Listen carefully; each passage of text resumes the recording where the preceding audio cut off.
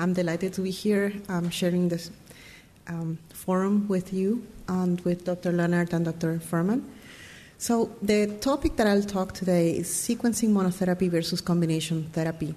And I forgot to put my disclosure slides, but essentially I do receive research funding, and I have received honoraria from all the companies that are doing these novel agents because I've been involved in this research.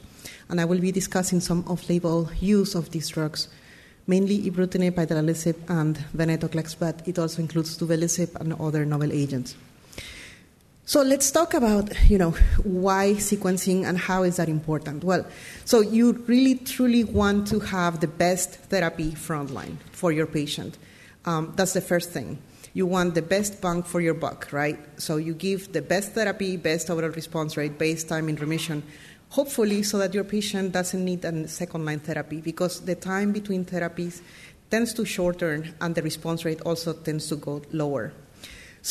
But let's start. With CLL diagnosis, you have a patient that is asymptomatic. As of today, 2019, we still don't treat the patient. There are currently ongoing trials in Germany to see if a high-risk patient that is asymptomatic would benefit from a drug such as ibrutinib. But as of today, we still don't treat. Now, there are four important questions that you need to address. One, is the patient symptomatic? And we just said, if it's asymptomatic, no therapy. Presence of 17p. That will guide you. That's very important. You have to test for 17p by FISH and TP53 by Sanger sequencing. And the reason for that is because these patients, historically, we know that they don't respond to chemoimmunotherapy approaches. And if they were to be treated with that, you are shortening their survival with chemoimmunotherapy because they have a very unstable chromosome that can lead to more progression or a more aggressive disease. So these patients need to be treated with a TKI. Right now, the currently approved drug is ibrutinib. Next line is IGHV mutational status. Many times we don't test it. At our center, we do test it because that's where we started doing the testing for these. And the reason for this is because two things. If you have a mutated IGHV, these patients are going to be living with a disease that is less aggressive than unmutated IGHV. Not only there's a chance that they may never need therapy if they have a mutated IGHV, but also if they get treated with FCR, there is a chance that you can cure them with 10-year overall progression-free survival still in remission after 10 years, as you just saw with the data that Dr. Furman presented. And last but not least is fitness. So this leads to the real important thing. First of all, always consider a clinical trial. So we have new clinical trials, and I will talk about it, and I will encourage all of you to have your patients participate in our trials, particularly if they have the 17p deletion or TP53 mutation. Now, if this is not present, you do test for mutation and analysis, and if they are mutated, you have to determine based on the patient whether the patient is fit or unfit. And as of the NCCN guidelines, the latest revision, it's telling you that category number 1 is ibrutinib. But I still think that FCR or BR have a role, and there are some patients that may tell you, I don't really want to be on a drug forever, or they may not be able to afford ibrutinib. So these patients with mutated IGHV could potentially receive FCR or BR. For patients unfit, as of right now, the combination regimen that is approved is obinutuzumab with chlorambucil, but I ask you to please hear the news that are going to come out of ASCO on the CLL14 trial that is going to be presented by the Germans. This is venetoclax in combination with obinutuzumab, which is used in the same patient. It's only 1 year regimen, and we will all hear about the outcomes. This is currently being reviewed by the FDA as a novel regimen for frontline therapy. And now when you have unmutated disease, also based on fitness, but as of right now, ibrutinib would be your first choice. So in terms of sequencing, you have patients that already had the first therapy, right? And they stop responding for any reason. What do you do, and what's the optimal sequence? Unfortunately, as of today, we don't have data that can answer that question. So let's start from the beginning. Anthony Mato and colleagues had a retrospective study of 178 patients. This was 10 different centers, a hodgepodge of different trials. And what he found was that the majority of patients stopped taking these drugs because of toxicity, number one. Second is CLL progression. And third, and very, very minimal amount, is patients that do have a Richter transformation, which was one of the concerns at the beginning when these TKIs were being tried and tested or in clinical development. But truly, there's no higher risk for Richter transformation. Mainly, your patient will stop taking the drug because of tolerability issues.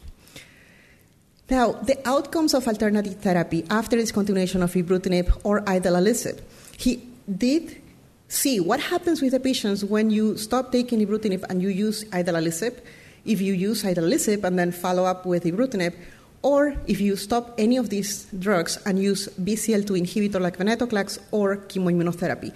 And what he found in this initial retrospective analysis, and we have to take this with a grain of salt, is that chemoimmunotherapy really didn't work. But remember, all these patients had been refractory and relapsed after chemoimmunotherapy. So it's difficult to understand how it would be in a patient that has never been exposed to chemoimmunotherapy.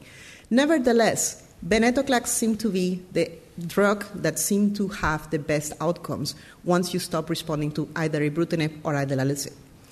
And the most important thing is that in terms of progression-free survival and overall survival, the people that did the best, that's the red line, those are the people that stopped the drugs because of intolerability and not because of progression or Richter's transformation. So he followed this study with a longer cohort of patients, this time about 700 patients. And he found that the patients treated with ibrutinib or idelalisib as first kinase inhibitor had a significantly better PFS in all settings. And this next line therapy that was a TKI was better outcomes compared to chemoimmunotherapy. So, the graph on the top on the left, it's a PFS by kinase inhibitor in the frontline setting, meaning that the patients that got ibrutinib at the beginning had a longer PFS that was not reached compared to the patients in the red line that had been exposed or treated with idelalisib. Now remember, in the United States, we don't traditionally use or suggest or recommend to use idelalisib as a first-line agent because of what happened in the clinical trials where there was severe toxicities. However, in Europe, this is approved and patients can still receive idelalisib as a frontline when they have high-risk disease and are unable to tolerate any other therapy. And in terms of PFS by relapse refractory disease, also the median PFS by people treated with ibrutinib was 36 months, and for patients treated with idelalisib was 11 months. So he, again, pulled up why did people stop the drugs, and essentially the most common reason was toxicity. And I'm sure all of you have had a patient that has developed a toxicity. The most important thing to remember when using a drug such as ibrutinib, which is a very clearly very powerful drug, is to try to work with your patient because the first year is when you have more of the side effects and toxicities that may lead to discontinuations, including atrial fibrillation. So we always try, we stop the drug, and then we reintroduce the drug maybe at a lower dose and see if the patients can tolerate, because we really don't want to not use a BTK inhibitor. So in terms of response to subsequent therapy, again, in this larger cohort, we start to see that venetoclax seems to be the winner, right? But this is all retrospective. And it wasn't until we got true prospective data that we could really see if this was real or not. In terms of optimal sequencing, as you can see, the light blue line on top is patients treated with venetoclax, again, the clear winner, and the biggest loser is the chemoimmunotherapy that was given to the patients, and that's the orange line below, as you can see that there. So let's talk about toxicity and why do we have to try to keep our patients on BTK inhibitor. So most of the patients will have some toxicity that may range in severity. The first 3 months or 4 months, most patients have diarrhea, fatigue, usually GI symptoms, but they get better over time. This is thought to be related to off-target effects of ibrutinib. So if you were to create a novel agent that actually targets the same pathway but has less off-target effects, could we see anything better? And that's when acalabrutinib comes along. So it's not currently approved for use in CLL patients, but NCCN guidelines state that you can use it in patients with ibrutinib intolerance. So your insurance will be able to cover, for acalabrutinib in these patients. So this was a subset analysis of patients enrolled in a phase 1-2 trial, 33 patients. 73% of the patients remain on treatment after a median of 9.5 months. And these were patients that were intolerant to ibrutinib. So this is a potential option for your patients if you still want to use an ibrutinib inhibitor. The only caveat and most important message is that if you have a patient that has a BTK mutation or has progressed on ibrutinib, acalabrutinib will not work. So always, if you have a tolerability issue, you can use acalabrutinib, but if you have a progression on ibrutinib, that doesn't work. So if that works in relapse refractory disease, how about in frontline? So these are the data that was presented last year at ASH. The best overall response rate in 99 patients was 97%, with very few patients achieving complete remission, only 5%. But this is the PFS. It's ridiculous. We didn't believe it, and the EFS is very similar. So it seems to be a very good drug, but you always need phase 3 data, right? Because phase 2 or phase 1s are usually selected patients. So right now, there's a phase 3 ongoing trial. The trial has stopped accrual, and we're just waiting for the mature data to come out. This is in high-risk disease. So now let's talk about PI3K delta inhibition. Rituximab with plus or minus idelalisib led to the approval in the United States of the drug idelalisib, the first PI3K delta inhibitor based on the response rate of 84%, all partial remissions, and a PFS of 19 months, including in patients with 17p deletion. Now, the drug unfortunately has toxicities that are autoimmune complications, including colitis, pneumonitis, severe infections, transaminitis, and that's the reason why the drug is not that much used currently. But recently we got duvelisib approval, and this was based on the phase 3 trial comparing the drug against ofatumumab. The overall response rate was 74%, with 70% of the patients with a 17p deletion achieving a response. Very few complete remissions, only 0.6%. And the median PFS was 13 months, but actually, if you had 2 or prior therapies, the median PFS was longer, at 16 months. The issue with duvelisib is that it has the same toxicity profile, it seems to be. There has never been a head-to-head comparison, but just looking at the data, if you see the ones in the circle, diarrhea and colitis are very high in grade 3, grade 4, which means that the patients need to go to the hospital. So is the end of PI3K inhibition? There's a new drug called umbralisib, and this was recently published in the Lancet Oncology in 2018, where in the phase 1 trial, at patients that were getting the drug at target dosing of 800 milligrams once daily, the patients with CLL had a response rate of 85% with a median PFS of 24 months. So this drug is currently in clinical trials and in phase 3 trials. The drug not only has activity in CLL, it also has activity in follicular lymphoma and in DLBCL. So there are currently some trials doing it in combination for Richter transformation with the thought that it might have some activity. There was also a phase 2 intolerance trial where you used umbralisib after you had developed a ibrutinib or idelalisib toxicity that made you no longer be able to take the drug. And this is the initial trial. We are hoping to present a longer follow-up on this study at EHA this year. So now let's talk about venetoclax. Remember that I was telling you that it seemed to be the winner on patients that had stopped taking ibrutinib or idelalisib. Venetoclax monotherapy was tried and tested in patients post-ibrutinib or idelalisib. They had to have relapse. On the arm A is patients that received ibrutinib or post-ibrutinib. Arm B are patients that received idelalisib. And what you see here is the overall response rate by IRC was 70% for patients that were previously treated with ibrutinib and 62% for patients treated with idelalisib previously. So not only do you get a response, some patients also had a little bit of complete remissions. And importantly, the responses were durable.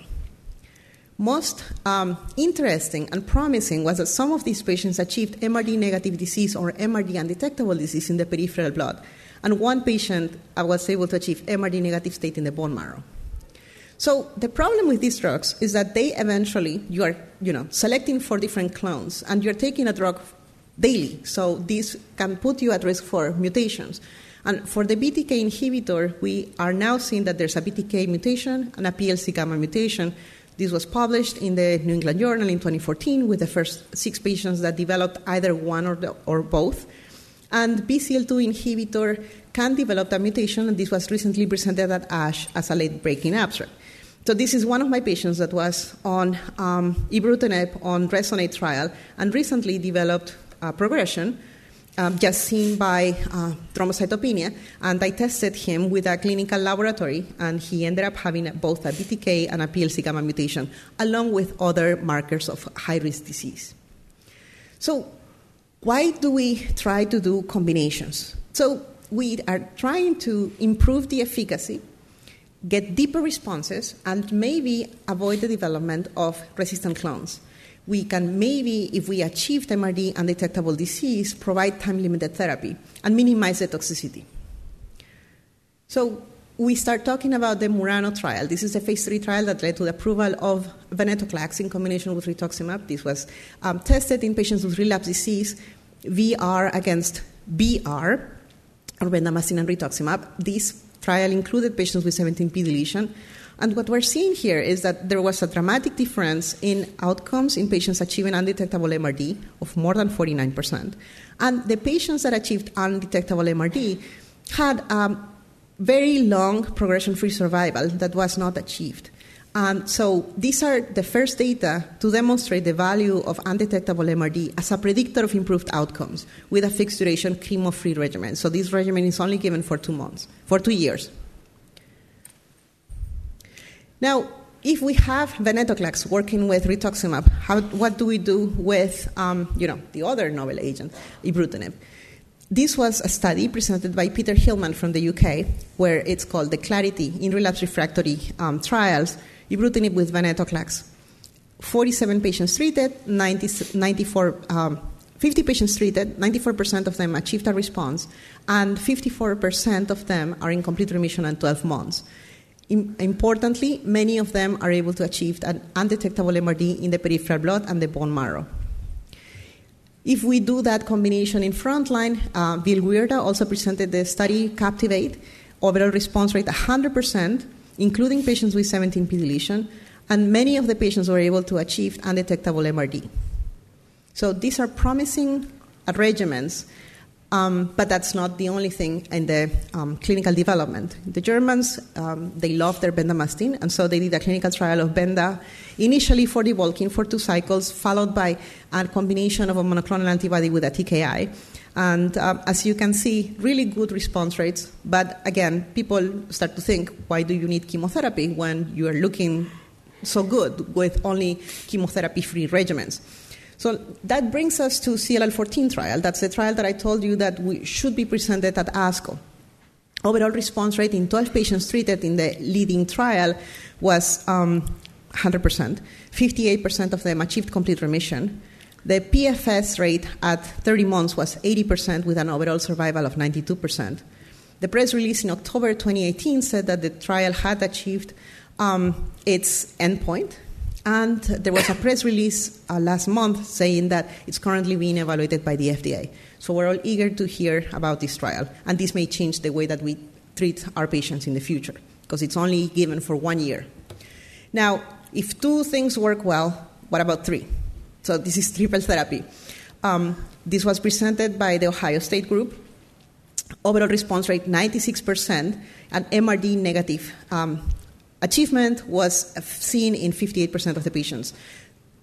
So this is the basis for the next Alliance and ECOG trials that is being started in Q1 of 2019 in patients with untreated CLL. Young patients or elderly will have the same data. So briefly, in the last couple of minutes, I want to mention the role of CAR T therapy. This is the study Transcend CLL 004 in relapsed refractory CLL patients treated with ibrutinib. So 100% of these patients, so there were 16 patients, had prior ibrutinib use, and 50% of the patients had been actually refractory or relapse after ibrutinib and venetoclax. So these are the worst of the worst, right? These are the patients that are going to die really quickly. Overall response rate, 81%, with a CR rate of 44%, with undetectable MRD by flow cytometry in 73% of the patients. This is the best data that I have seen on these highly risky patients. The issue is the toxicity. All of them had a serious adverse event. However, it's not as bad as it used to be in the past. The rate of cytokine release syndrome in grade 3 or higher was only 6%, and neurological events was only 18% in grade 3 or 4. And there were no fatalities, which is new from some of the other CAR-T data that we have seen. So high response rates, high achievement of undetectable MRD, and after analysis of dose escalation, this study is moving forward with a larger phase 2 trial in the first half of this year. So in summary, optimal management has to be tailored. There's no one-size-fits-all for our CLL patients. We still don't have enough data to know which one is best. Once venetoclax is approved for frontline, what is going to be the best for our patients? There's currently no head-to-head studies. Duration and compliance has to be taken into account. The cost for the patients has to be taken into account. And what will be the future role of chemoimmunotherapy when none of these patients are going to be seeing chemotherapy? So with that, I appreciate your time and thank you for your attention.